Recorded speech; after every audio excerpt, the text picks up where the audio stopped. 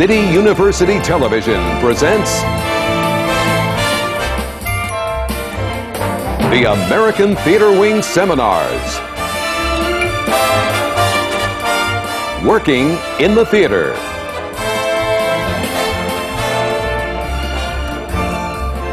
This seminar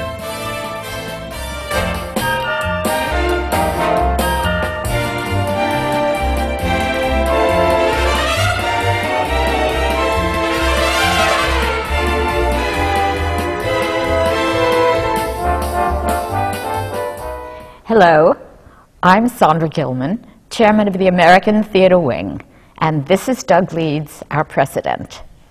Welcome to the American Theater Wing's Working in the Theater seminars, which are being broadcast by CUNY TV at the Graduate Center of the City University of New York. We have been offering these seminars for 30 years. Before we begin, we want to thank the Annenberg Foundation for their generous support of our seminar programs.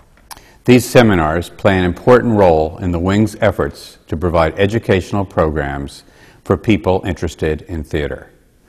We are now also broadcasting a new weekly radio show called Downstage Center on XM Satellite Radio. On these shows, we also bring conversations with theater artists both on stage and behind the scenes to listeners across America. To further support our educational efforts, the American Theater Wing each year provides grants and scholarships to New York theaters and theater students. All of our educational and media programs, including these seminars, are available free, on demand, from our website, www.americantheaterwing.org. The Wing is best known as the creator of the Tony Awards, honoring excellence in theater on Broadway. We are continuing to present the awards with the League of American Theaters and Producers. Today's seminar looks at humor in performance, and we are very lucky to have with us today 4 performers who regularly give us the gift of laughter. We thank you for joining us, and we are very pleased to introduce our moderator, television critic, Pia Lindstrom. Lights again.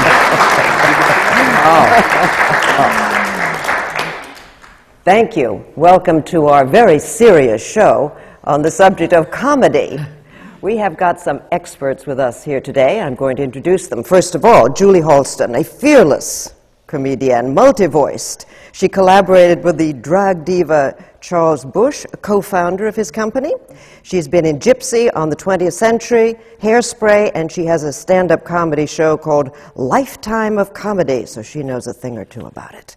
Next to her is Michael McKeon, actor, musical composer, screenwriter. Of course, we know him from so many movies, dozens and dozens of movies like Best in Show. He co-wrote This Is Spinal Tap. In the theater, he started in a satirical group, and then he has gone to Hairspray and filled the enormous brassiere of Harvey Fierstein very, very well in that one, and is now in a Woody Allen comedy.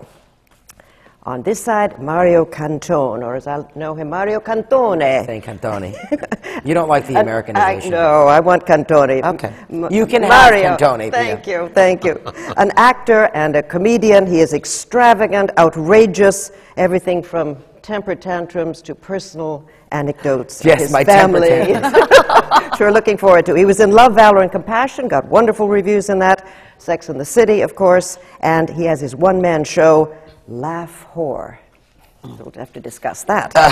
Judy Kaye, the fabulous, incredible Judy Kaye, with an illustrious resume, solo work, musicals, a Tony Award for Phantom, 4 companies of Fiddler, 5 companies of Jesus Christ Superstar, Grease, Ragtime, and now she's singing very badly on the New York stage. So I want to ask you, how do you turn a fabulous, commanding, magnificent voice into bad singing for humor? Well, yes, I am doing it on purpose. How do you do it? Well, first of all, the piece is called Souvenir, and it is a play about the relationship of Florence Foster Jenkins, who was sort of a a New York oddity back 20s, 30s, 40s. She was a wealthy woman who thought herself to be a great coloratura soprano.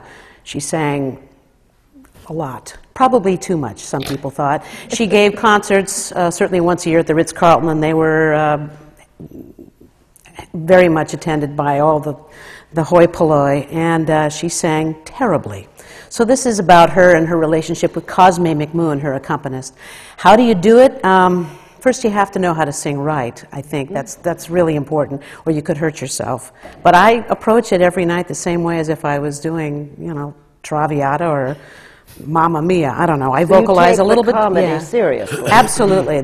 I take her very seriously. She took herself very seriously, so I should too. Would you just miss notes or something? It must be more complicated than that. You have to learn these arias, or as much of them as we're doing, and then sort of, I liken it to jazz. I'm making some choices here and there, and I know that other musicians will probably find those choices interesting, because sometimes she's under the pitch, sometimes she's over the pitch, sometimes it's a quarter tone, sometimes it's a half.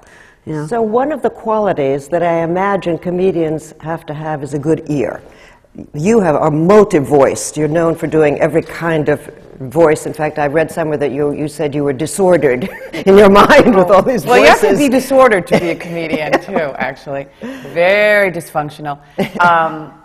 I actually have, my range is actually not that big, actually. I actually think Mario has a bigger range. But the range that I do have are very extreme characterizations, which I think is why people think I have all these voices. When I was working with Charles Busch, and it comes down to what Judy was saying, in a sense, is technique. We did parodies of classic 1930s material, and Charles, you know, was very good at this as well. In order to be a parodist, you have to, in a sense, know what the real thing was. You can't sing badly unless you can sing well. Otherwise, you're just singing badly. Yeah, yes. What I learned from Charles, which was so great, is learn how to do it right. Learn how to really talk like one of those 1930s people. You see, you really have to do that really correctly. You understand, you know, it's one of those kind of things. And you can't parody that correctly and accurately unless you really know how to do it well. And it is a technique. And so through those shows that we did, like Vampire Lesbians of Sodom, and The Lady in Question, and Theodora, She-Bitch of Byzantium, and all these great parodies. But I learned, you know, through a gender-bender illusionist, as they're now called. Oh. You know, we just call them drag. Yes, I thought it was You know, a drag but, queen. Okay. You learned those techniques, how to really manipulate your voice. But you did a lot of listening, too. You must have watched a lot of old well, movies. I did that before 20th Century. Exactly. I mean, I would just You have soak to. in those movies all the time. And that was what I think was so genius of Charles, you know, because I was a bad actress. I was at Hofstra University on scholarship, but I was a terrible actress. And Charles, you know, I remember the first time I worked with him, the director, Ken Elliott, said, I heard him in the kitchen, he said, she's terrible. and Charles said, I know, but she's very popular. We'll have an audience. and that really is the truth. That's verbatim. But, you know, if you have a good ear and if you have sensibility, you pick it up. And I learned very quickly, because Charles was such a good teacher. And he said, I'm going to give you a stack, you know, of 20 movies. And plus, as a kid, I watched them all. You know, Helen Broderick and Eve Arden and Roz Russell. And I mean, I literally just immersed myself. And you have to mimic it. And it may not be inherent in you yet, but if you mimic enough well, and then it becomes a part of you. Well, if you watched those when you were a kid, though, then you loved them. Yeah, and I did get the rhythm then. Yeah. Yeah. I mean, You do a lot of impersonation some of people. Not If this you call it- morning. I just got up. I can only do Bacall Can you today. be yourself? Maybe do a loud secret for us. I want you to be Mario today. All right. I mean, do you call it mimicry, or what do you impersonate? What is? I don't know. Do you hear the voice? in your head? Yeah, some of them, you know, some of them are more studied than others, where I have to really study it to get it, and then most of them are just I don't know. I just. But that's the ear? You always had this ear? Yeah, I think when I was a kid, I mean, like when I was younger, my first impressions were, I used to love Lily Tomlin, and I would like, Ernestine and Edith Ann and that stuff. And Julia Child was one of my first impressions, and I still do it today. But that's because you I had haven't let her go. Can't let Julia go. That's because you have a particular sensitivity in your ear for tonal qualities? I don't know. I wish I could tell you. Analyze this. Sometimes I'm trying to get to I don't know how I do people are funny. That's the point. I've had voice teachers say, "I'd love to look down your throat and see what your chords are like." But it must be mental alertness. I looked at them and they just look like female genitalia. I don't know. I can't talk. Well, to you. they might I be think also is the desire and will. The desire and the Let me will. ask you something. Have you ever thought you had somebody, and then you try it for someone, and they say, that doesn't sound like him at all? Oh. Yeah. Because I've had that Yes. experience, and I don't do a ton of impressions, but sometimes I'll be at home, and I'll go, boy, that sounds just like Walter Matthau, whatever. And then I'll pull it on somebody, guess who this is? And they'll go, Gregory Peck? And it's just, I hear it one way. It's like hearing yourself on a tape recorder for the first time. But your humor isn't like that. You don't do Like what? the mimicry. I think of you doing a more of kind of an affectionate, playing a little bit under. Is that not correct? I don't know about affectionate. Ridicule think of you can be affectionately. affectionate. Well, I am an affectionate guy. But I think what I try to do, if I'm doing, say, a parody of a type, I will try and find something that's positive and follow that. But mainly, I think, and Judy hit upon it, the thing that's really most funny about people is how seriously they take themselves. So if you're doing someone, I did this film Best in Show, and we were these guys who loved their dogs and loved showing their dogs, but it wasn't the end of the world if they didn't win. It was just, there was something really benign about them. Yeah. But it's the fact that they took it very seriously that made them amusing. And of course, others in the film, like the Parker Posey and Mike Hitchcock, they're that couple. I mean, they took themselves so seriously you wanted to kill them.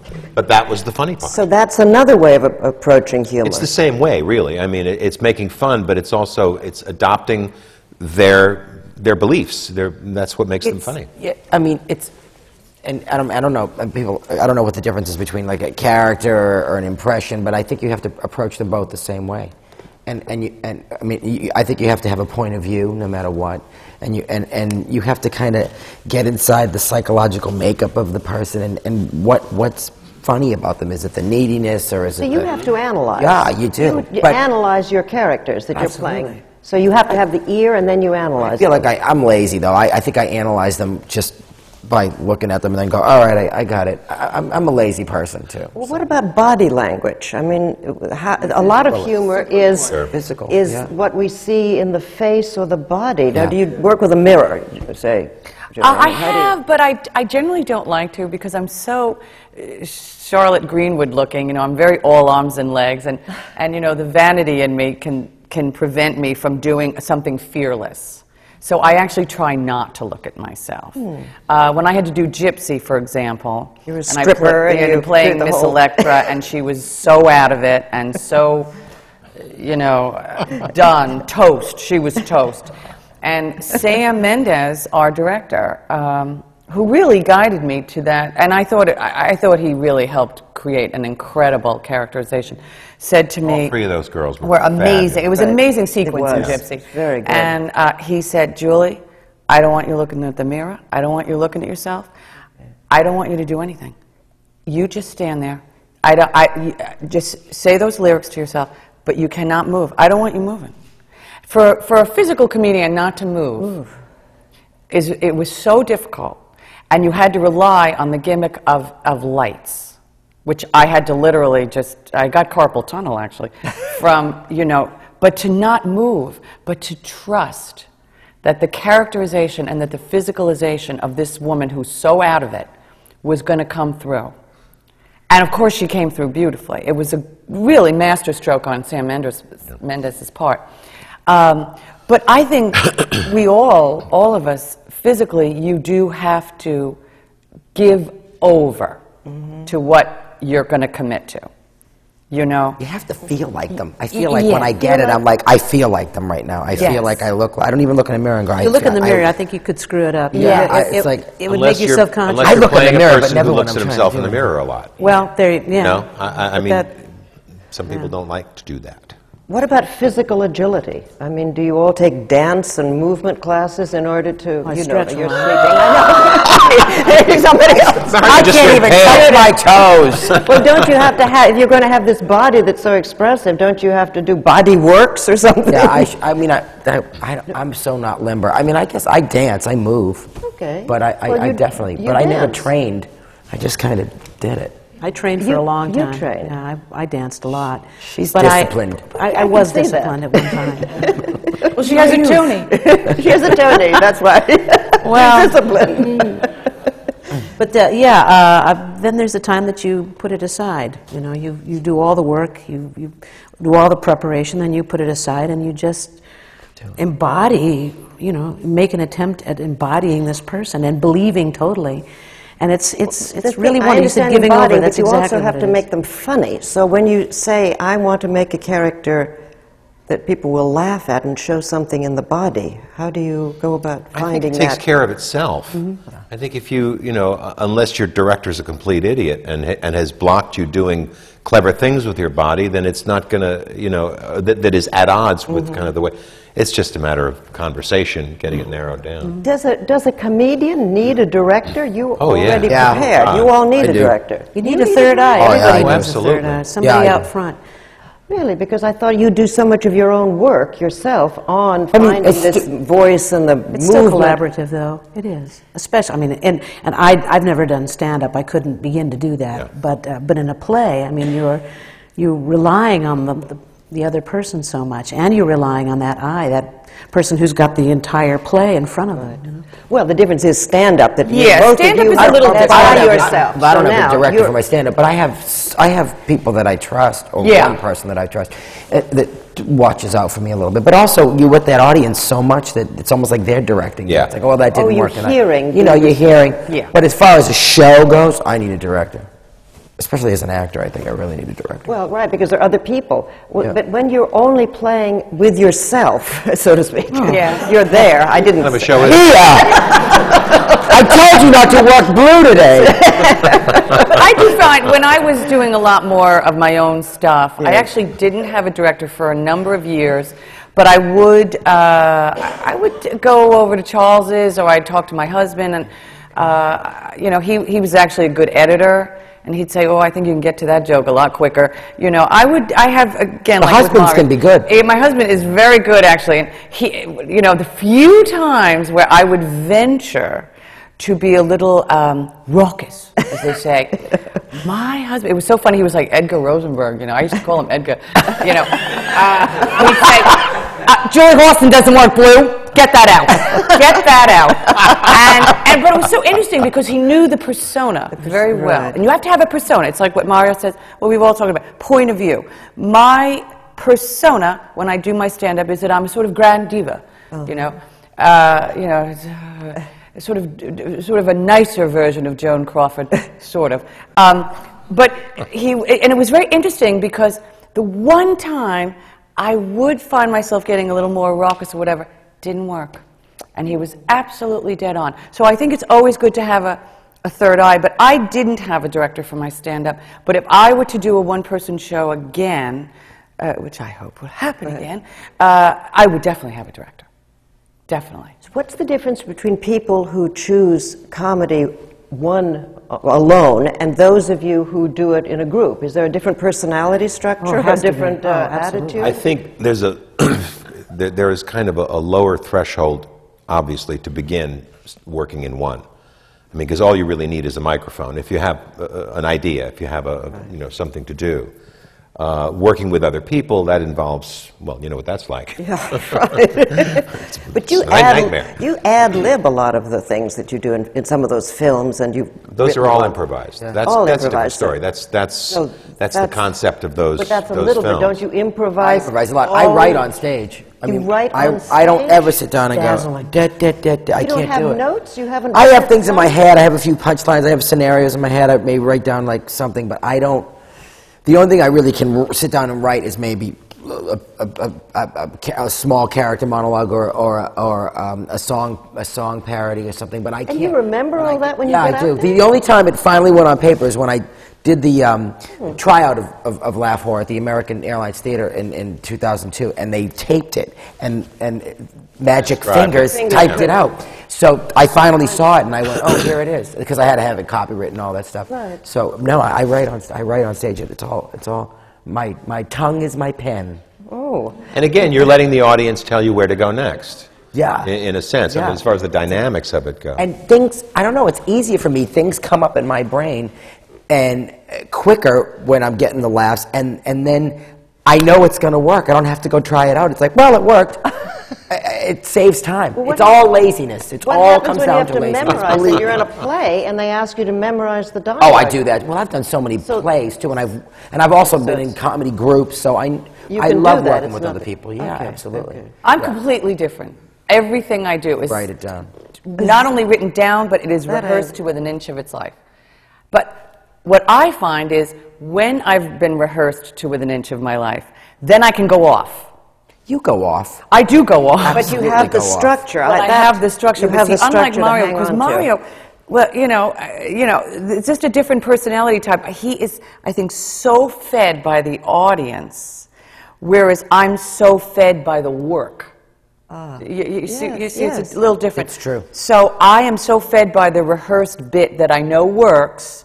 So when I do that, then if I know it's working, okay, then I can go off a little bit and the I can veer process. off, but then I know I can get right back on track. Right. Whereas you kind of take it into a whole nother thing. And I hate rehearsal.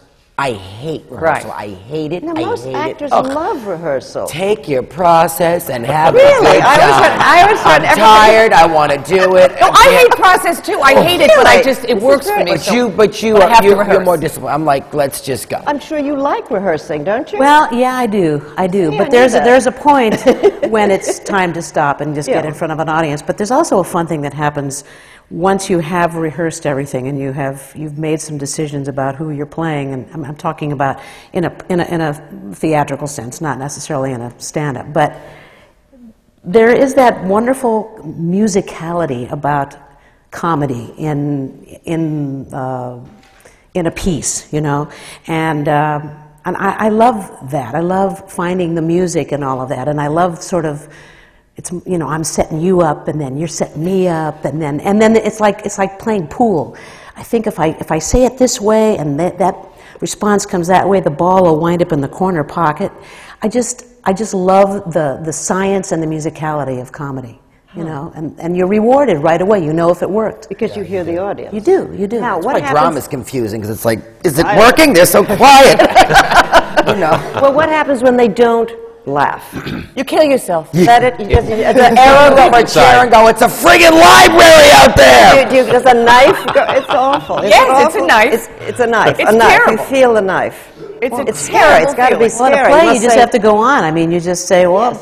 Well, you that can really- always say in a It's play, I really didn't interesting write because this. you're working on a lot of levels. I'm sure you all feel this, that you're worrying about the material and this, and then if you're in your light, and am I in the right spot on the stage, and are we, you know, and that's the same way in film, and there are a lot of different things to be concentrating on. So if the laugh doesn't happen, you just have to plow on. Maybe they're smiling heavily out there. So, Also, you know, humor doesn't translate, does it, everywhere? Do you find people laugh at the same things in the No. same places and No, the it's different always countries? different. Don't they laugh at different things? And Well, I don't even know if you have to go that far. I think just a matinee audience and an evening audience, you can get just completely different reactions. And it's sometimes you're inexplicable. wrong. It's really strange. I thought that you think sometimes matinees are going to be just like, oh, they're going to be sleeping, they're going to be tired, and sometimes they're the It's best the shows. opposite sometimes. It depends. Saturday night, you'd think that Saturday night would be Oh, a yeah. great night to work for people. they went out to dinner.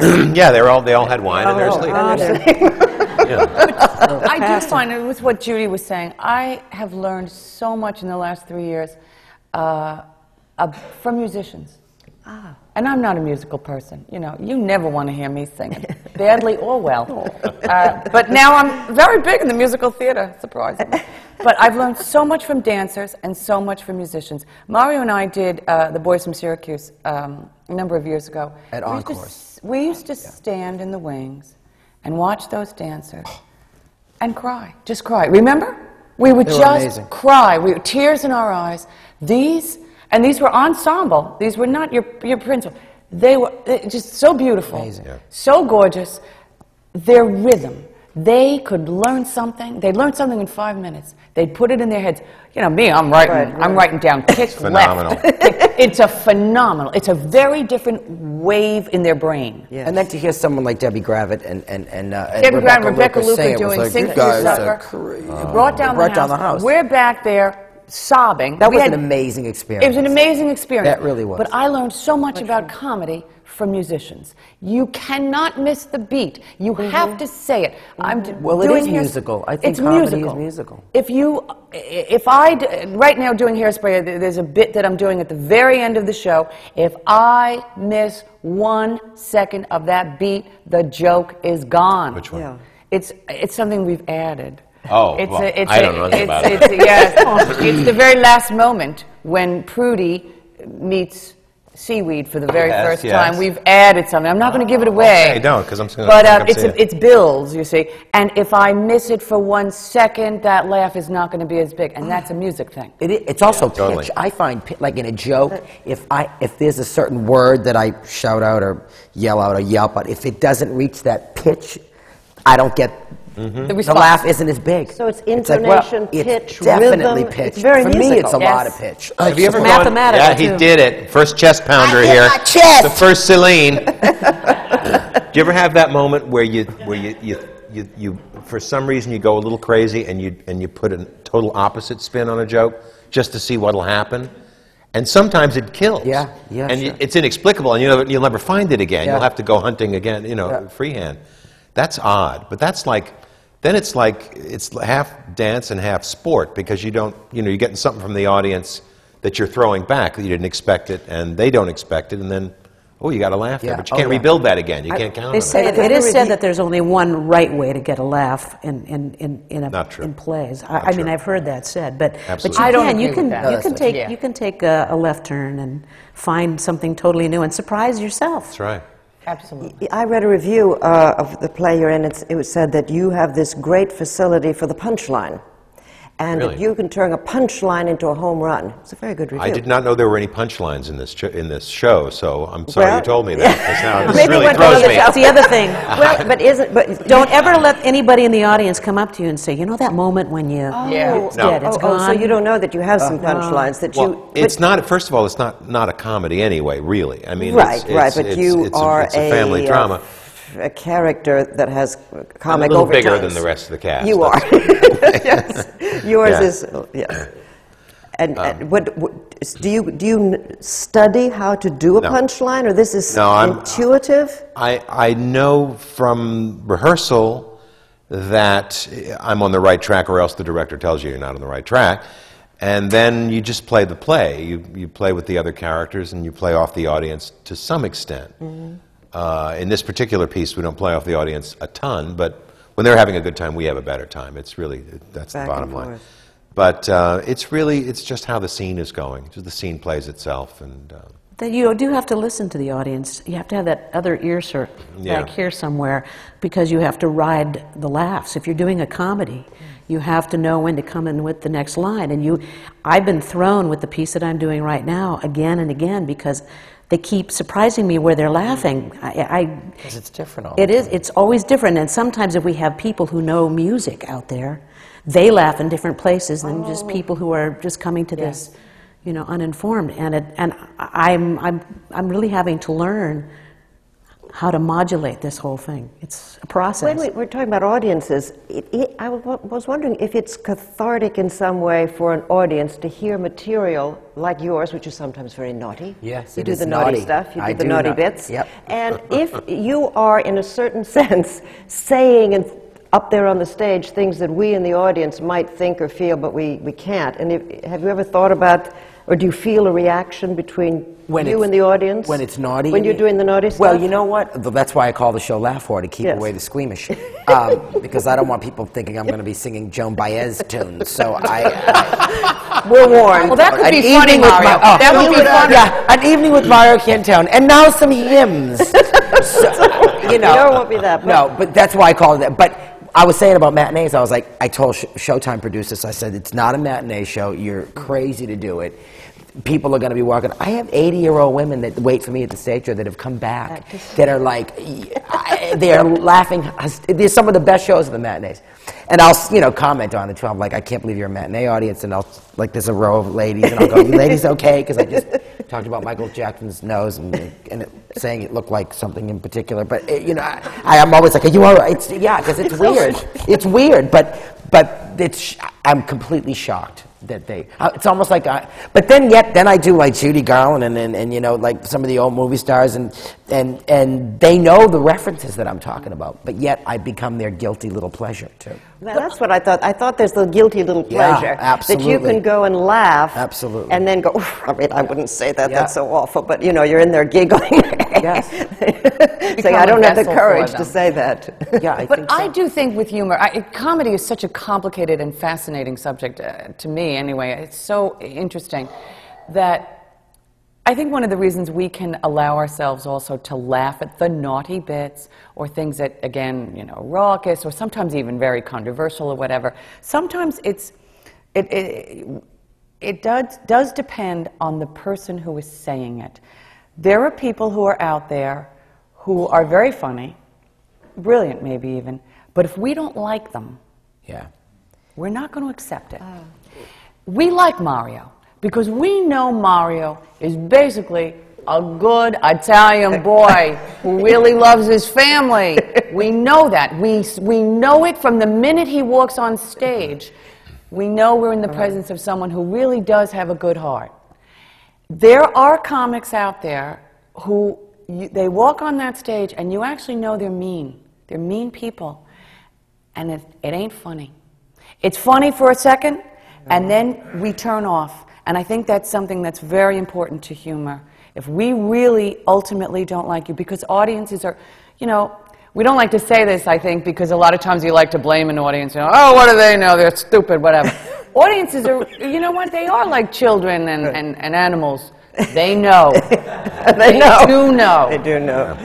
And a bad person, I'm sorry, with humor particularly, you'll turn off. Well, you've brought up the subject, of course, of the underlying hostility that exists in much humor. Many people have talked about that. Do you feel that humor is fueled by anger? Well, mine is, yeah. I have a lot of anger, I think. But the other side, and I said this last night to my stage manager, inside I'm a raging bitch, but I can't do that to people. I can't do that to people I work with. I feel too bad. I can't. I'm not like, get me that. I can't do it. I just can't. I will not slap my dresser. I can't out. Instead, like I play on it. So you've channeled it I goof into around I'm like, I'll come in and he's like, do you want some tea? Do you want the throat comfort or the Royal Vitality? I'm like, don't you know what I want? I want the Royal Vitality! But I'm goofing around. But I can't be mean. And I feel like I want to be sometimes so bad. But I think I get it out on stage. I think, Well, then let's go back a little bit into our past. Let's go to the past. Does it help to have, for example, an odd family? Does this fuel... It doesn't hurt. Yeah. Is that to fuel your comic... I think it helps. Does that help? I think it helps. It's helped me. Oh, yes. Hey, boy, my family was completely useless. You I mean, they were wonderful, and they were all weren't very accept- funny. They were funny. Oh, they were okay, very so- funny, but I don't, there was nothing particularly funny about them. They're not quotable. But I mean, was there something in their odd, different personalities that you began to see eccentric behavior? No, my sister taught me how to write jokes. She was three years older than me, and she just had this... We were watching the Disneyland show. It was the Walt Disney show used to be called Disneyland. Sweet. And it comes on, and the sponsor was Peter Pan peanut butter. And I made some comment about, well, it's just Peter Pan, it's a Disney movie, and the peanut butter, I wonder if there's a thing, I was 6. And she's 9, and she goes, yeah, next week it's Alice in Wonderland cheese. And that was the first time I saw anyone write a joke before my very... It wasn't a great joke, obviously. But- But it was still... I said, Trying. oh, look at what you did there. So, but as far as, fodder for material... Not fodder for material. Not good. Your family was fodder for material. My family writes for me, and they don't even know it. Okay, so you have...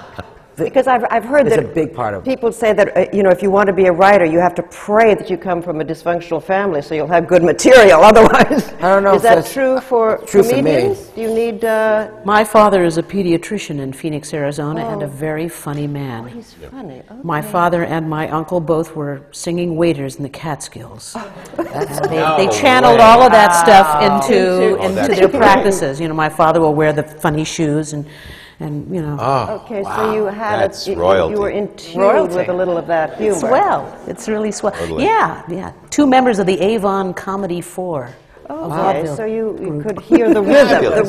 Did you hear the We said rhythm of fabulous at the humor? same time. I was just going to ask Michael, are you good in math? Oh, God. No? No. No? Because so many of my musician friends, because music is very mathematical, are very good in math, and they did not come from dysfunctional type families, but they're very funny. And when you said, oh, my sister wrote a joke, I was just curious to know if they had a sort of structure in their head, because I do have friends who are very funny, not coming from, an anger-based kind of situation, and yet they're quite funny, but they're very structured in their thinking, and they're very mathematical. But I think there's a lot of funny people that don't come from the anger-based thing. Okay, so it's Oh, not yeah, it's me. it's I'm a saying for me. generalization that. But I suck in math. I'm terrible. Oh, in I'm math. terrible in math too, Oh. but I'm saying, there are people who are very funny, who are quite sane, and also very good in math, and they're very good at writing jokes. Yeah, because it's I thought most structured. comedians- Structure. It's that structure. Yeah. I mean, Jerry Seinfeld writes his stuff out. It's written. I mean, Yeah. and he's probably good in math. I bet. We'll have to find out. We will.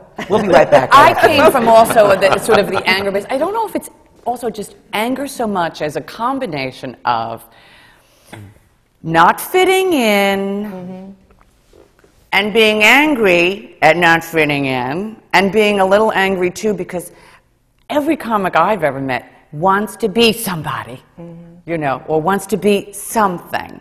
And they have this kind of push-pull relationship with the world, which is, I want something, I'm not quite getting it. I want something, I'm not quite getting it, so I'm going to have to figure out a way in, kind of. Because Mario and I have talked about this.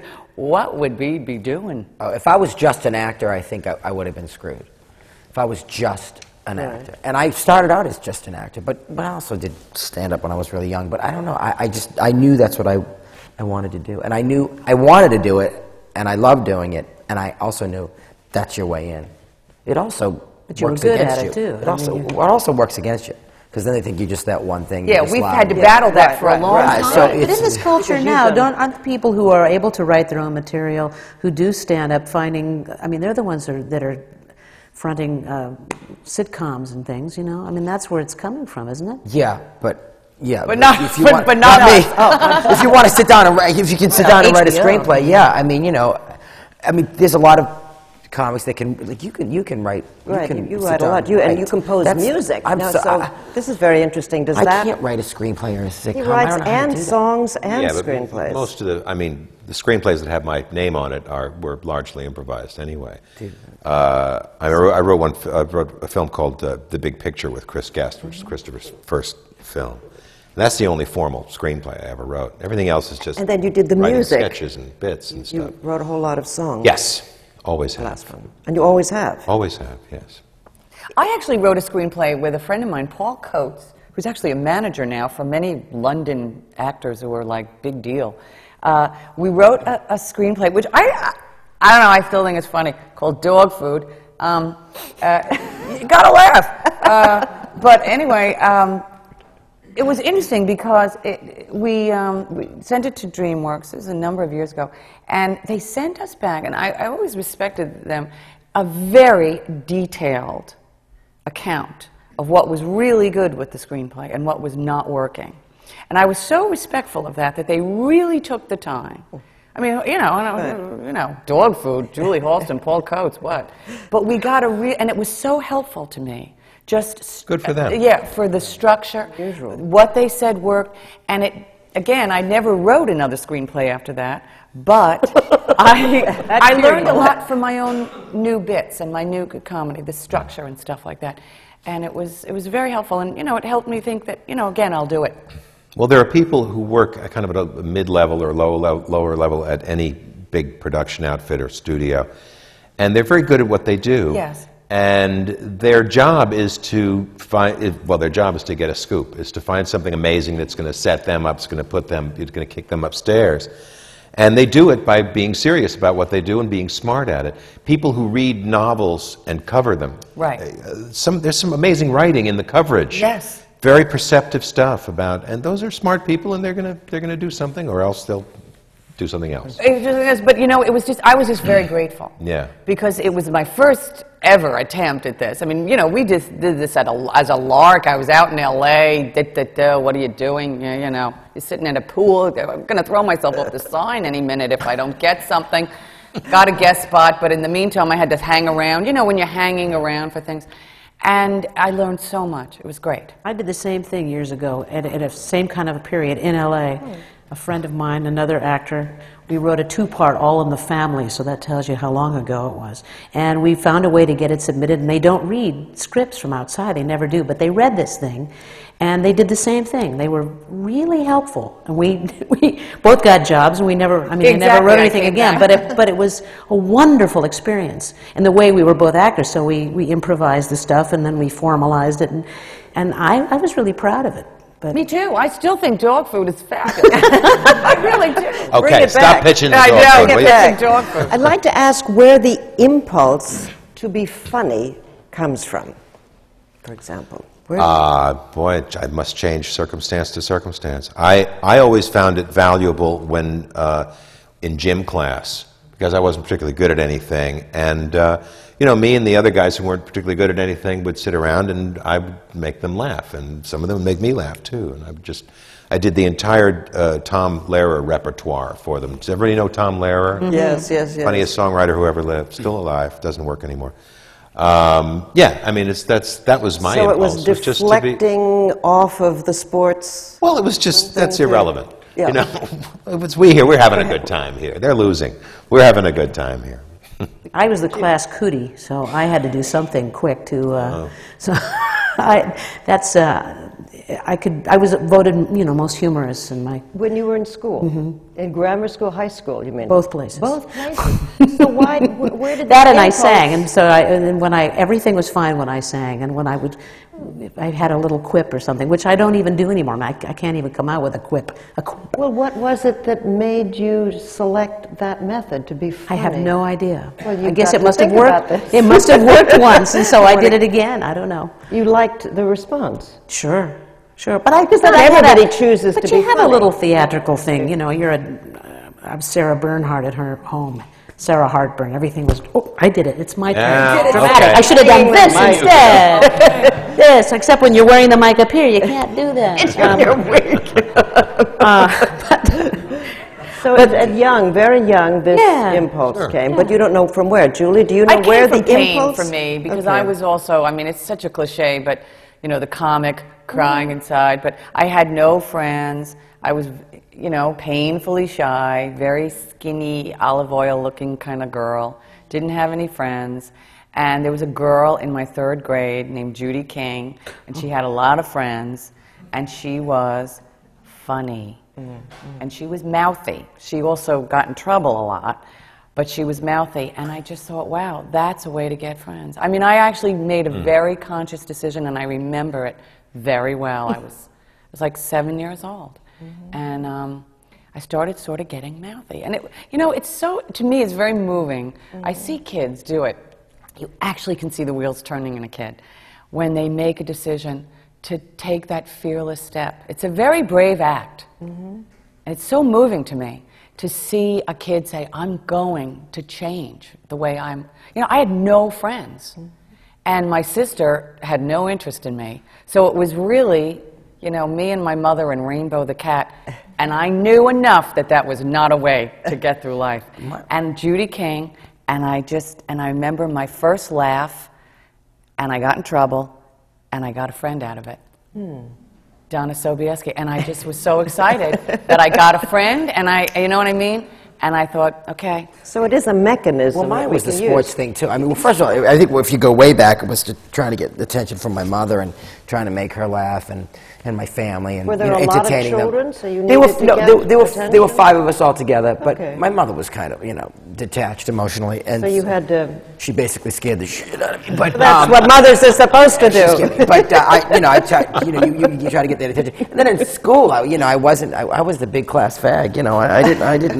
I didn't play sports. I would get made fun But of. did you use? So it was Oh, they made definitely- fun of you. Oh, brutal. Yeah. Okay, in junior so- high, and then in high school, it all shifted because I was like, look what I can do, you bastards. Look what Okay. I can do. And then I became like this thing in high school that my God, I would pick my roles. I'm playing that the spring musical. Don't tell me.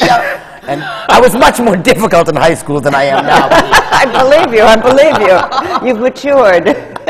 The edges are softening. Yeah. Ouch. Well, no, I mean, humor, it's interesting where humor, this impulse to Well, it's all make people I laugh. think we've decided it's all about empowerment to some extent. Yeah. It Oh, made us yeah. all feel better. It made us all feel stronger. Also, if you're funny and you're dealing with someone who's not that bright but has a few things that you'd like to point out to them, you can point them all out to them and they'll laugh and not hit you. And they'll maybe actually be improved. I think it's a very benign thing. I wonder- Also, when you make people laugh, it makes them live longer. That's right, they say that. No, They say it's that. It's absolutely good true. for something. Well, I wonder if comedians are quicker witted than dramatic actors. We won't tell them we're discussing this. But you is wonder it if they're possible? In dramatic actors. What do you mean? What? Wait, start again. Quicker. Well, maybe not. It was a theory I had. If we're quicker? That that comedians are quicker mentally, listening more, responding, rather than actors who are accustomed and trained to be dramatic actors. Depends on who the dramatic actor is. Yeah. There's some very quick there- dramatic there are. actors. Yeah. There are Okay, so some that my are- theory is aren't. no good. I I thought thought you you were were quicker, smarter, but- quicker-witted, it might be needier. Needy. That's another Okay. idea. I'm Oh, just okay. throwing out. Yes, we're Yeah. just You know, exploring this. I think you're right, Mario. In this, I know some dramatic actors who are as smart as they come. Yes. I Oh, okay. wouldn't. And quick. And quick. I wouldn't. Why say do that they? necessarily. I still never understood why a lot of dramatic actors, or historically, have said that comedy is so much harder that they can't. They seem to feel that they can't do it. Because they're having agree. trouble doing it. And I don't think it's harder. You don't think it's hard? Well, what's that famous actor's joke? Who the actor's Death is dying easy. in bed, Comedy dying Dying is is easy. easy. Comedy's hard. Comedy's hard. I mean, I don't know. I think that's just a confession of inadequacy. oh, okay. And it's not a big deal. I mean, geez, I saw Albert Finney do stuff I'll never be able to do. You know, I'm not crying myself to sleep over it, but I'll do what I can do. You know, I have no idea. It's much harder if you have no facility for comedy. Right. Then it is much harder. If you're But, a you know, literalist, I it's ain't never very going to play difficult. Hedda Gabler. You know, well, No, what? you might. I might, and I think I actually could bring something. But the fact is, you know, I But they mean, might laugh at you as soon as they you came might, out on stage. but it might be necessary. It might have been really a laugh riot.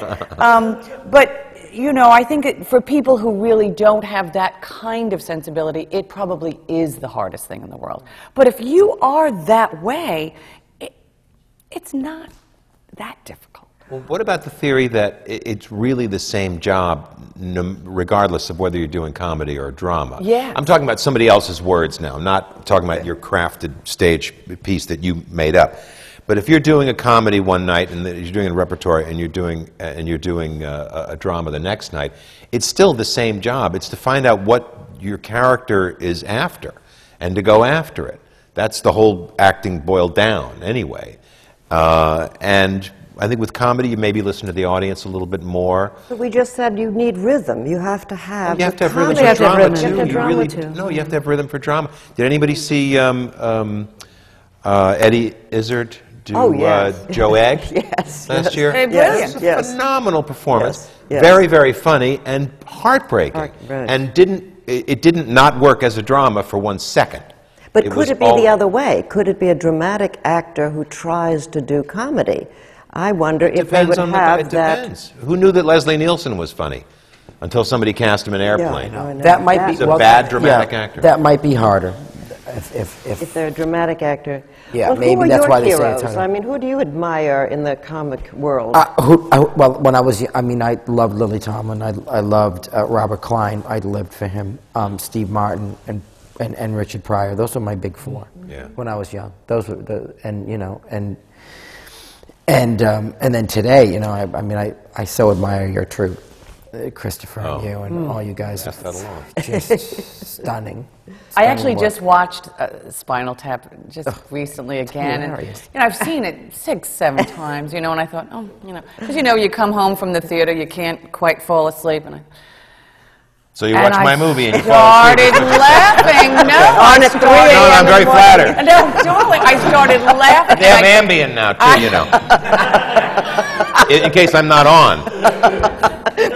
I just was so engaged. Once again, I just found myself laughing. I couldn't get to sleep because I was laughing so hard, and I was still there, and then I had to take the Ambien. But it was, it really, you are so brilliant and so good, and it's so real, and that's what makes It really is. the company and you, particularly, I think you, Thanks. I'm actually breaking you out of the company because I love them all, but you're so committed. It is 110% that you're really believing, that you said it. What do I want from this? What do I want from this situation? What do I want from that other person? But you just said something good, that comedy takes that kind of commitment for it to work. Yeah, you can't absolutely. be wishy-washy No, about it. you You gotta cannot That's go why clowns part aren't way. funny. Right. Clowning is not That's- funny. yes, comedy explain is that. well, because clowning is self-consciously. It's like, oh, here comes the funny people, and of course, 10 minutes ago they were just hungover old men, and now they're just wearing whiteface, and it's not funny. But and because they're No, clowning they're and not emoting, funny. but comedy. I mean, even listen. Laurel and Hardy were funny. Abbott and Costello weren't funny. This is just me, obviously, my opinion, because Lou Costello, there was never a second he wasn't pumping on all, just desperate one of our laughs. Stan Laurel, on the other hand, was this completely real person. There really was this man with an IQ of about 9 who was trying to do this incredibly hard thing, and you rooted for. And that made me laugh because it was completely real to him. I think that I think if it's not real, it's not. So if it's funny. mockery of a character, Yeah, exactly. that's Then the- you can get a couple laughs, and then it's kind of tiresome. But if there's a performance that from start to finish you completely believe it, as outlandish as it might be, then that's a good comedy performance to me. There are, what are the 3 C's? Is there clarity, confidence, and Cookie. commitment for Cookie's comedy? funny. Well, I'm sorry? Cookie. Never mind. Cookie. That's- I was But thinking Chianti. What was that? The Sunshine Boys? If it's got a K Yeah, in it, it's clarity, funny. That's funny. confidence, Right, right. commitment. But those are very true. The other thing about comedy is that we have to hear it. It's also, and you have to see it. So whenever, you do your own show or comedy bit or whatever, you always hear comic actors say, bring the lights up, bring the lights up. It's very vaudevillian. And one but other it's very C, true. cold for comedy. Cold for comedy. Oh, There you can't be go. hot. The audience cold for Yeah. comedy. Yeah. That's the What idea. does that mean, cold? Well, they The say audience you don't has to want- be cool. Yeah, if the house is too hot, people will not laugh. What? True. Sure. It's No, really true. absolutely. You know what Letterman Never- does? I mean, he really makes it a 58. deep for you. I Yeah, never Letterman. You Yeah. heard cannot that have before. people that are sweating. They don't laugh? No, Then they'll go to sleep. They're hot. Not even they're great gonna for laugh. drama, I find, a hot No. house. It's, Well, Joan Crawford liked her set at 58 degrees because it kept her skin tight. It was another reason, but still. But if we can't hear it and we can't see it, we're not going to laugh. No, you don't hear it. You certainly don't laugh, and you can't see it. But I didn't understand the part about what did you say? Courage or Well, clarity. clarity? So we have to Right. hear it. Okay. Commitment. Commitment. So it's that 100% kind of thing. And Okay. confidence. And Confidence, that particularly, we know this from the stand-up world. The minute you smell someone's nervousness or whatever, So- you're done. So what do you do if a little perspiration comes? Well, if you Do jump it just- around, you can get away with a little sweat. Okay, but- if you're standing it's still, flop and you're sweat, still- that's it's- not good. Yeah, it's not good. If they sense you're afraid, they don't. Yeah. Because the audience becomes uncomfortable for you. Yeah, you really have to get up there and not care. You have You know, to the funny care, thing but you is, have to not flop care. sweat Interesting. is always 58 degrees. Everybody know that? No. It's true, yes. Audience is nice and cool, but Yeah, you're yeah. 58 degrees up here. Yeah. I mean, you can turn it into something. If you are nervous or whatever, I have seen comics and comedians Right. certainly turn their nervousness into a persona. Yeah, sure. You know, and a confident persona. You know, well, listen, Woody Allen certainly made a career out of it. Right. But that's a very confident act. It Well, was a confident fearlessness- act years ago. Fearlessness impresses you right away. And then it's like, okay, go ahead, But you take can me. relax. Yeah. The audience Yeah. Make me feels laugh. confident, and so we dare to rest. Right. Well, tell me a little bit about your backgrounds before. What did you do before you became funny professionally? Well, I actually was not interested in stand-up at all. It came out of, I was working on Wall Street. I was a research manager for an investment counsel firm, and I always wanted to be an actress. I studied drama in college, and I came out here to New York, and I got a commercial for Solo detergent, cleans as well as conditions, and I thought, oh, I'm on my way. I'm going to be a big star, you know. And that was 1 year of commercials, and then nobody wanted to know me. And I was married. I was poor. I was struggling. It was a nightmare, and I had to get a job. Do you believe it? Yeah. And so I took this job on Wall Street, and I thought, well, I'll just work there for a year. And it was the 80s. There was money to be made. So I thought, well, I'll just do it for 2 years. Because I was still sending resumes. You know, theater went, well, they could care less about me. And I met Charles Busch in 1983, and that sort of started this whole thing. But I actually stayed on Wall Street while I was doing Vampire Lesbians of Sodom because I wanted to be vested in the pension plan, because when you're lower middle class, you need the profit sharing.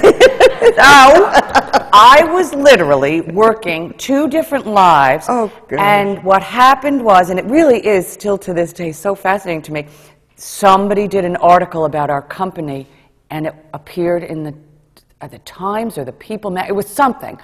And my boss came in and said, "Is this you? Are you a vampire lesbian?" He said, "I've just recommended you for the MBA program. I thought you were going to be a chartered financial analyst." And I said, "I can't add or subtract. What are you talking about?" And he said, you know, we've invested in you. You know, this it was really a scary moment. Gosh. And I called Charles, and I said, "Get the wigs ready. I'm leaving." October 1987, the market crashed. That's right. I went out, like right on a banana peel. So literally, it was a wild thing. But I had this double life for like 6 years. Oh, gosh. But you know what? The money, dare I say, helped me become an actress, because I never did have to, you know, work that waitress shift, or you know what I mean. So it was a very circuitous, strange route, but it did help me. What did you do, Michael, before you discovered your talent? Oh, I don't remember back that far. I know I always want. When I was, I think, 11 or 12 years old, my father took me to see Stanley Holloway's one-man show. Stanley Holloway was, of course, My Fair Lady. He did this one-man show of music hall songs, which was his background. And I just thought it was the most amazing thing. I said, that looks like the best job in the world, and that's what I wanted to do. I wanted to, you know, to do that kind of thing.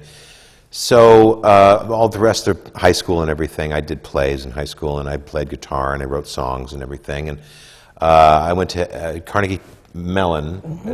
That time it was called Carnegie Tech, for 1 year, and then I came here to NYU, did 2 years at NYU. And then I went out to LA, and I started working with this group called The Credibility Gap, which was David Lander, who later became my partner on Laverne and Shirley, and Harry Shearer, of course, a satirist and member of Spinal Tap and that gang. We did news on the radio. We did satirical news on the radio, and that's what we did. That's where I kind of learned how to write sketches, and we'd write songs. It was rip and read. We'd go up to they had a news wire there, and we'd rip a story off, and we'd read it, and then we'd make fun of it in some way, either a sketch or a song or whatever. And that's what we did, and we kind of evolved that into a stage act. And then eventually I started getting TV work, and then that's kind of what I did, and, you know. You said you were funny, I know, in high school, but what did you do anything between High school, that and period? well, I went to college. I went to Emerson College, and there was a group called the Emerson Comedy Workshop that Dennis Leary was one of the heads of. And I got in there my freshman year. We were like a sketch comedy troupe, and it was like the hottest thing on campus at the time. And I got in there my freshman year, and that was a blast. See, that was almost professional. It was Dennis and Eddie Brill and Lauren Dombrowski, who's one of the executive producers on Mad TV. And it was a good group of people. And then I did some stand-up in the Boston area here and there. And I think I waited tables for a month near Faneuil Hall, and it was like, I was ridiculous. I had personality, but I couldn't hold a tray. So I was like, just give me the tip because I'm really likable. So, smash! Then after college, I went to LA for 9 months and sold truffles, chocolates. Yeah, I sold truffles. Okay, Yeah. I didn't know this about you. You didn't know? No, I did not know this In the about you. I thought Beverly I knew Center. everything about I swear you. to God, in the Beverly Center, it was called Truffles Chocolatier. I went to LA for 9 months with no car, no agent, no nothing. So I lived on 400 North Doheny, and I would walk to the Beverly Center, and I would sell truffles, chocolates, and I'd be ridiculous. I would just, I can imagine. But I love chocolate too. But I was also, the drizzle on it was like Hepburn put this drizzle on it. She didn't even have to move. So it was like I would just be ridiculous.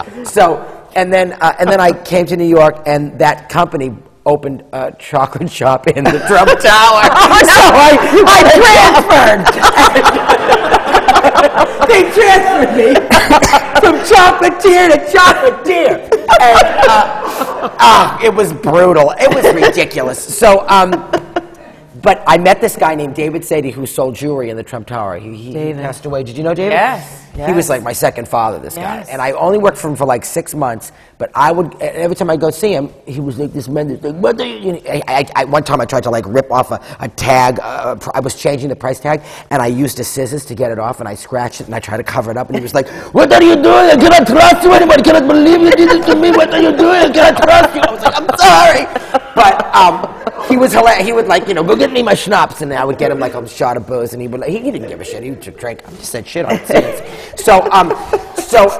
But he was great, and I go see, every time I go see him, he was like, take Julie, I'd take my sister, take some earrings for your beautiful sister, and he would give me like $300, go buy yourself something nice. He was like this crazy guy.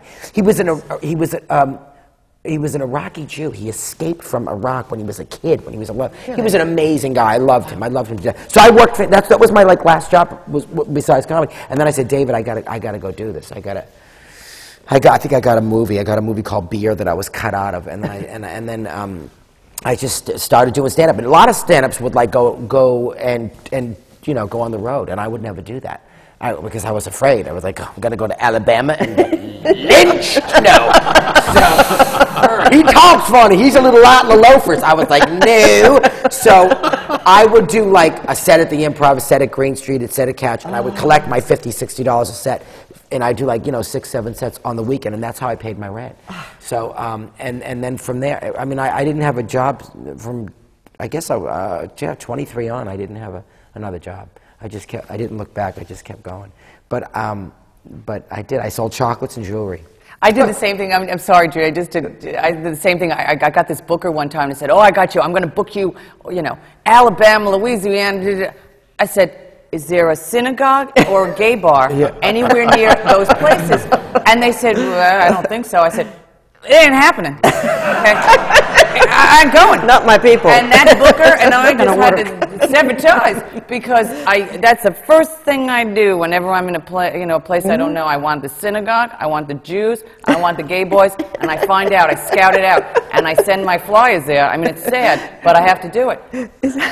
No, I never went on the road. I was afraid to go to Princeton. I was afraid to go to Princeton. And I went, but it was kind of scary a little bit. Yeah, there was No, we didn't do the road. No, Princeton, Ann Arbor, Michigan, I did once. It was like, where am I? It was, and Toronto. Good night, never again. Although one of my favorite entertainers, Craig Russell, who was a brilliant drag queen. He was another huge influence on me. He did like many women, but he was from Toronto. Did you ever see Outrageous, that movie? Yes. Outrageous? Yes, Oh, yes, yeah. yes. He was a genius. I used to work with Spotlight when I was 19, and he would do Judy Garland and Carol Channing. He did like 20 women in one show. He had a show called Craig Russell, A Man and His Women on Theater East. He was genius. He was crazy. His opening night, he took all his gowns and he burnt them.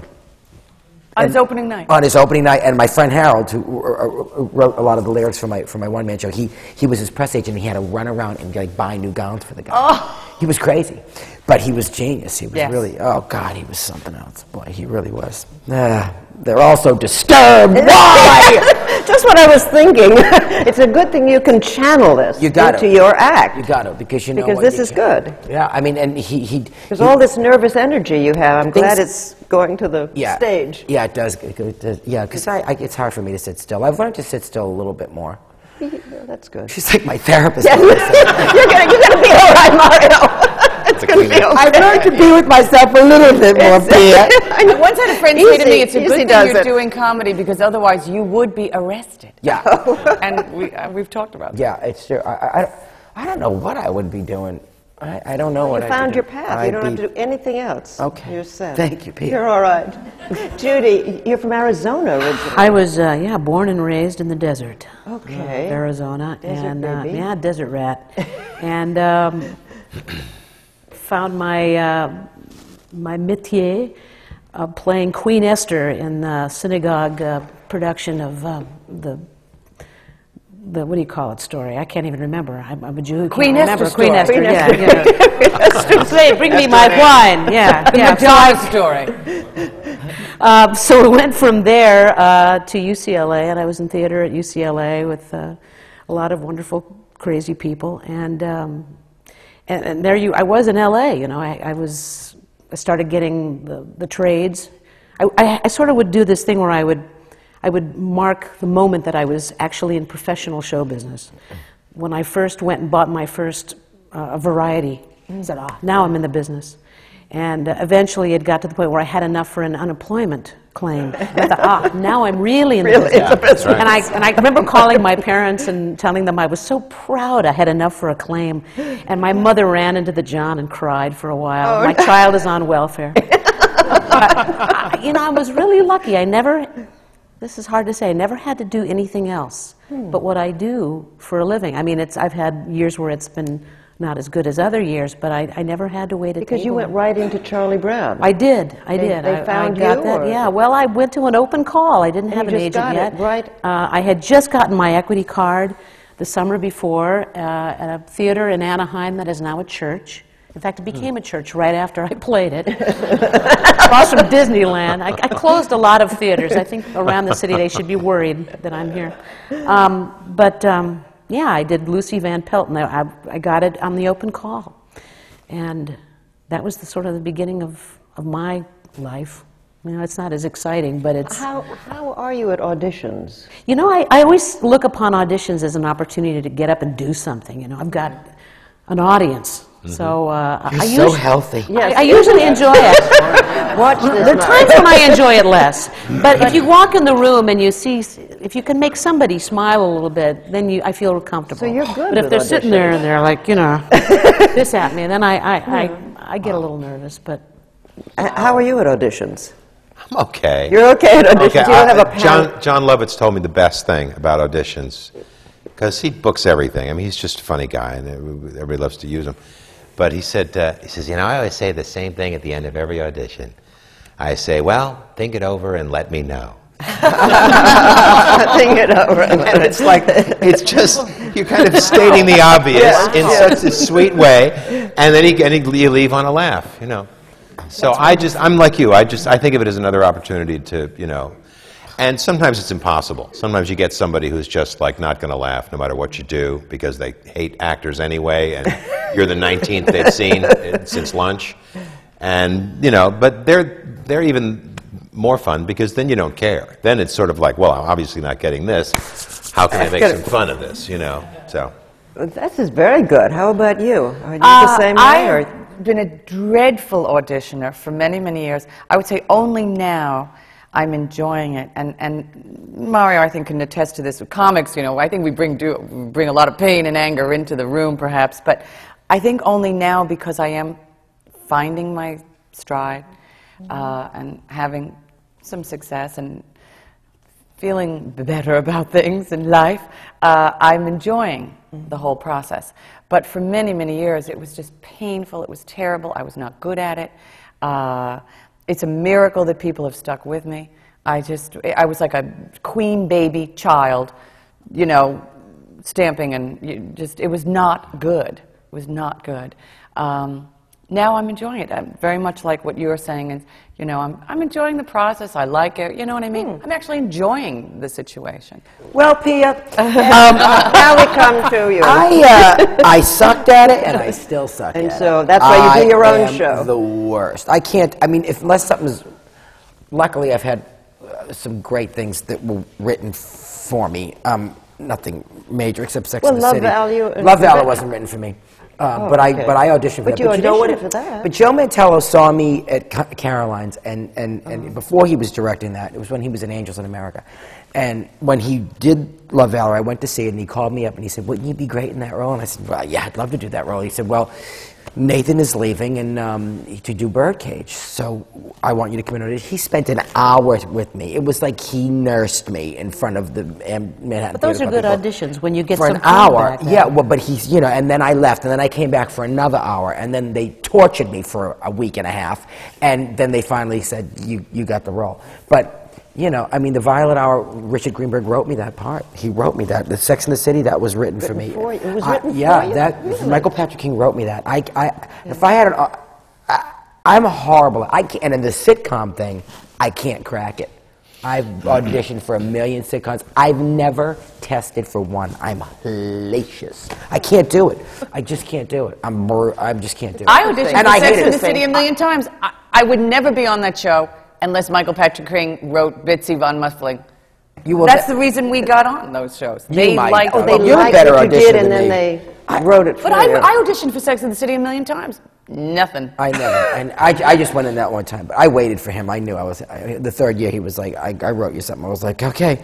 But there was an audition, a musical audition I auditioned for, and Paul Gimignani, who's the musical director for Assassins, who I know very well now. But it was Wise Guys. That's the Stephen Sondheim thing, which is called Bounce now. Yeah. And I went in an audition for it when it was Wise Guys. I forgot the words. To have to sing a ballad in front of a table with his 3 people is the most embarrassing, uncomfortable, horrifying thing that it's stupid. They're barbaric. They're a horrible thing to have to do.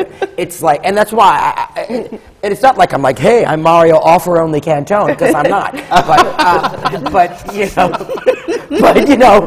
It's like, I kind of wait, I feel like if you give me the job, I can do it. But that audition for Wise Guys, I forgot the words to Not a Day Goes By 50 times, and by the third time I went, Paul, I walked out. I walked out. I was embarrassed. Yeah. I think it's the same reason why I hate rehearsals. I don't like showing anybody the work until I feel it's ready. Yeah. So they have to have your cast members around, and it's like, during Assassins, I was like, Joe, can we have a closed set when I do my monologues? Closed set, please. Keep everybody out. It's embarrassing. You feel uncomfortable. I think that's the bottom line. It's very naked. Oh, it's weird. The audition, you're naked. Well, not the that is, Rehearsal, but both. rehearsal The process rehearsal. too. And You're you naked. have to be willing to kind of expose yourself to another human healthy. being. She's really. I'm not saying that I mean, I Tony didn't. winner. I had to work at it, but it. Okay, I'm the only You had like years of therapy. What did you do? Oh, I haven't. She's from Arizona. Everything was dry and healthy, She didn't care. She's like, give me that cactus, I'll eat it. There's no rice tonight. Cactus is very good, actually. What do you do about stage fright? Anybody have any? Judy, do you ever have stage fright? Have you ever had stage fright? Fleeting moments of it, but it's usually about. I'm very excited to be doing. If I'm prepared, if I'm not prepared, then it's like, oh, what am I doing here? Backstage. No. Anybody have panic before the backstage? I have to say, just recently, I've been in Hairspray now maybe 2.5 weeks. The very first night, because I'm not Miss Musical Comedy. The very first night, because Hairspray is such a fast-moving train. You know, it's not even like Gypsy, which is a huge musical, but Gypsy has a sort of, you know, darkness and languor to it. Hairspray, you're moving. There's 35 people coming at you, and if you don't know that dance, particularly at the end, you're going to be killed. And I think my very first night, I wouldn't say panic, but there was a sort of otherworldly thing. There was a sort of, I mean, at one point I did sort of feel my stage manager kind of pushing me, you know what I mean, a little bit. You know, get out there. It was a little like, you know, Mama Marisa. Rose, you know. Marisa? Yeah, Marisha. Yeah, Yeah, Marisa. Marisa. Because you Marisha did and I- Hairspray, So, of yeah. course. Yeah. I mean, when you had to get into all that stuff, Yeah. did you ever have a moment of nervousness saying this is not... No, I just wanted it to be good. You know, it's just sort of you just know you can see 2 hours into the future, and you can say, now at the end of this 2 hours, am I going to be very happy with what I did, or am I going to be miserable? So you have no ritual that you do before you go out? There's no special... No, I observed a lot of rituals, and I you know, you fall into those little things. You know, you got the half-finished Ricola that you find a little nook, you know, right backstage to stick it. You know, but those things. I mean, I did watch one of the guys in the show, Serge. You know Serge. Yes. He will knock the same piece of wood every, you know, it's like the Stations of the Cross, you know, he's got his thing going there. And it's like, I just can't remember things like that, you know. I don't think I've ever had terrible stage fright. I've often panicked at the last moment thinking, well, I haven't warmed up enough. Or I haven't done, you know, just my ti-ti-ti-ti-ta-ta, all that stuff, you know. And then you go out and you think you're going to be What's kind your of... ti-ti-ti-ti-ta Well, you know, stuff? just all those things, you- all the oh, things you- that actors Oh, do. now brown cow. And Facial That too, and I have to do it. Especially for this show, I have to 'Cause you warm up. talk the But whole I- time. I don't. I hate warming up. I'm late. I'm so. And as far as stage fright goes, don't you think there's different levels? I mean, like my first 5 years of stand-up, when I had to do those weekends at the Improv, especially, like Green Street was a music room. Upstairs at Green Street was like 2 R&B jazz performers and 2 comics. I was very relaxed in a music room, but when I had to follow comic after comic, it was horrifying, and I would either kick ass, or I would die at the Improv, because it was a mainstream comedy room. It was so scary, and I would have debilitating nervousness where this buzz in my head would happen, and I would just fly through the material blindly and not even. It was horrible, but then after that was 5 years of that, and then finally it kind of subsided. But as far as plays and musicals and Broadway, I get nervous, but it doesn't mess me up. What do you do for your throat when you have to talk? I got cords of steel, Peel. You've got to talk. I mean, at least if you're somebody else on stage, I you're not have- having to speak the whole time or sing the whole time. My You have partner to- Jerry yells at me every day, stay off the phone, don't talk, because I should be on vocal rest now, but I can't. It's hard. When my voice is rough during the week, I'll try. I am more quiet during this run than any other run. I am, but So do you drink a special I drink teas or- the Royal Vitality The Royal tea, I wanna the know what it yogi, is, yeah. or the Yogi tea. throat comfort. I drink a lot of that. I do drink a lot, and you know, a Ricola once in a while, you know, but.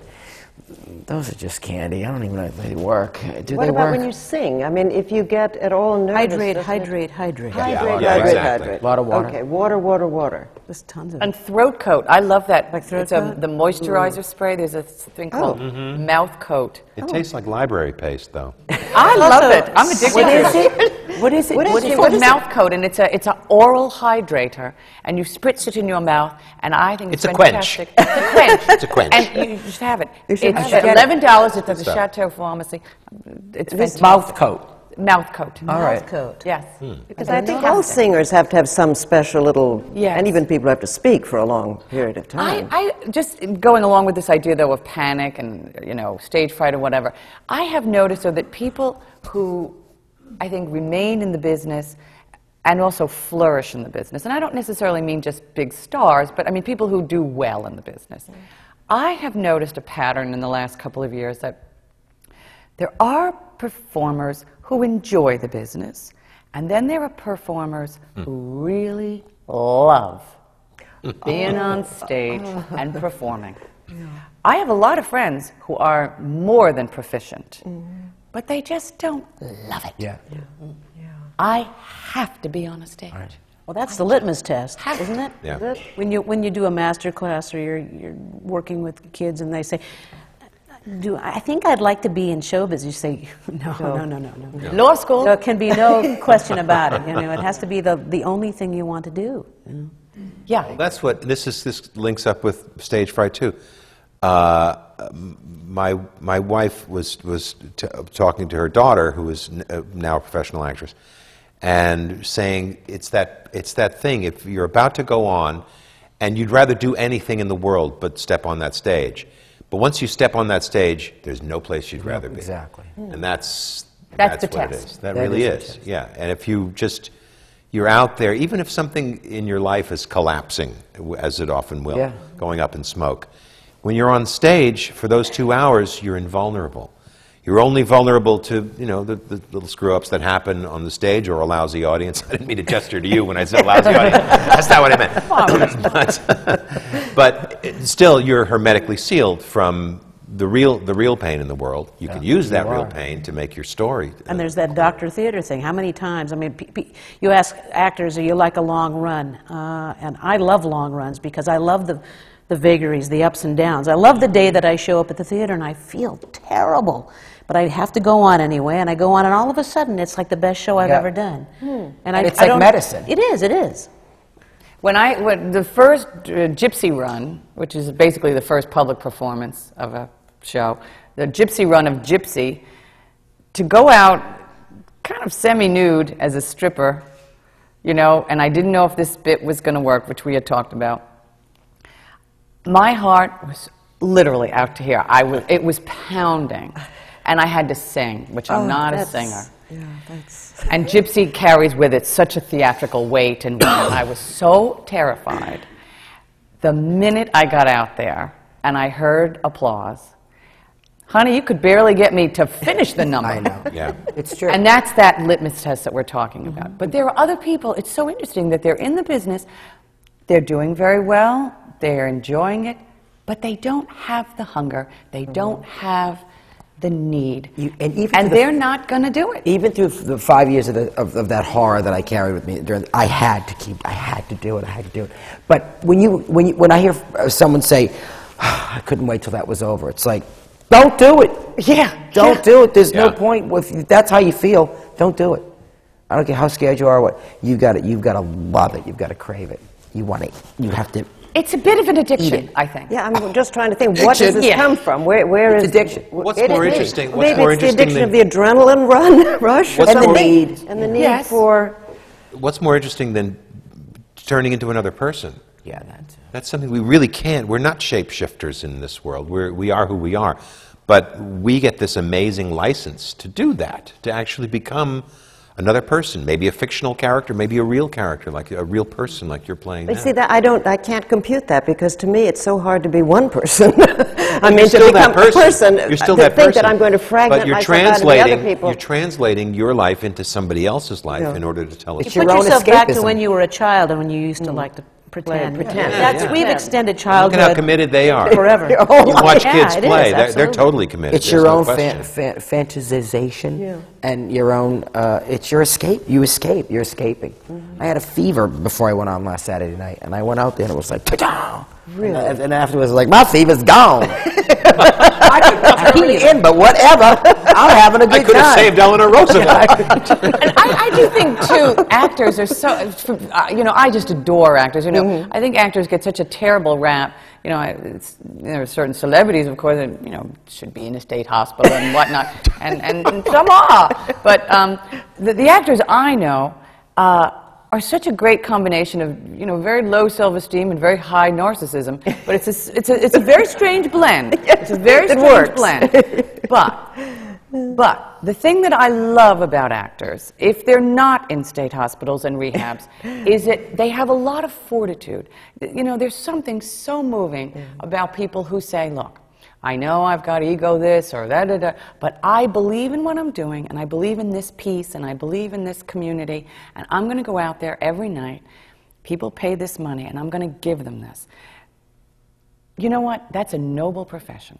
And I think we've gotten away from that because of this sort of strange cult, celebrity, popular culture, whatever. But it started you know, in a strange way, is a noble thing. And, you know, you had a fever. You went out there. It feeds you, but it feeds them. You're giving a gift. The actors I know are the most intelligent, most fortitudinous, Giving. people. Generous. There's still nobility in the business. We have Paris Hilton and Britney Spears. What did they do? You're laughing at her Wait Until Dark was excellent. Ah, she was awesome. She was a little young for it, but it was excellent. Well, like this Back her panel. leg. I mean, look at this panel. Yes. Look at these people. These are people Experts. I've admired for years. It's exciting for me to be with Judy Kay. I've loved Judy Kay, you know, for a long time. She's incredible. Thank you. Mario, I've known for years. You know, he's like my brother. Michael, This we've one, seen in forget so it. I many can't even, like, you know what I mean? I've wonderful loved things. his work for so much. It's like ridiculous. But it's exciting for me. But for the really, truly jaded actor, you know, they're like, yeah, I did this thing. I'm excited. This is going to carry me. I'm going to bring this tonight to the theater. Oh, good. You know what so I mean? I'm going glad. to bring this. I'm going to tell people. I was with Michael today. I was with Mario. I was, you know, Tell that. Mary Bond hello for me. Oh, I I'll will. tell Mary Bond hello. I will. But you know what I mean? All this thing, it's exciting. And I'm still excited. You know, I'm 150 years old. I'm still excited by being on this panel with these fabulous. people. Thank you, Charlie. But you And know what I mean? and new projects fuel you too. Like you're in, Exactly, like I've got, exactly. you know, it's like it heightens you when you're not You'll doing probably anything, all you're work like- together again When in I some went to Mario's way. opening, No? I could barely get through the first 10 minutes because my husband and I were just crying. Oh. Because we were so excited to see Mario on that stage. I mean, I'm getting all verklempt now. But I mean, when Harvey opened in Hairspray, I could, you know, he's a very dear friend. I could barely get through the first 10 minutes. I was beside myself. When I got Gypsy, Mario, well, you also called me, but Harvey was so verklempt about my getting Gypsy, he had to call me 3 times because he was crying so hard. I mean, that's very moving stuff, and that's the kind of thing that fuels people. We keep going. Thank you so very much. We've That's come it? to the end of our program. Oh, my And God. I wanna And I'm thank crying. you. Your chest And you one finished time. it. Don't cry. There you go. Hit it? Let's all hit it at the same time. It's very good. Thank you. I learned so I love much. you, Tammy. Oh, Say it's Halston. lovely. They love each other. These are our comedians. Weren't they wonderful? I've learned so much. Thank you so very much. We're coming to you from the Graduate Center of City University at New York. I'm Pia Lindstrom for the American Theater Wing. Thank you.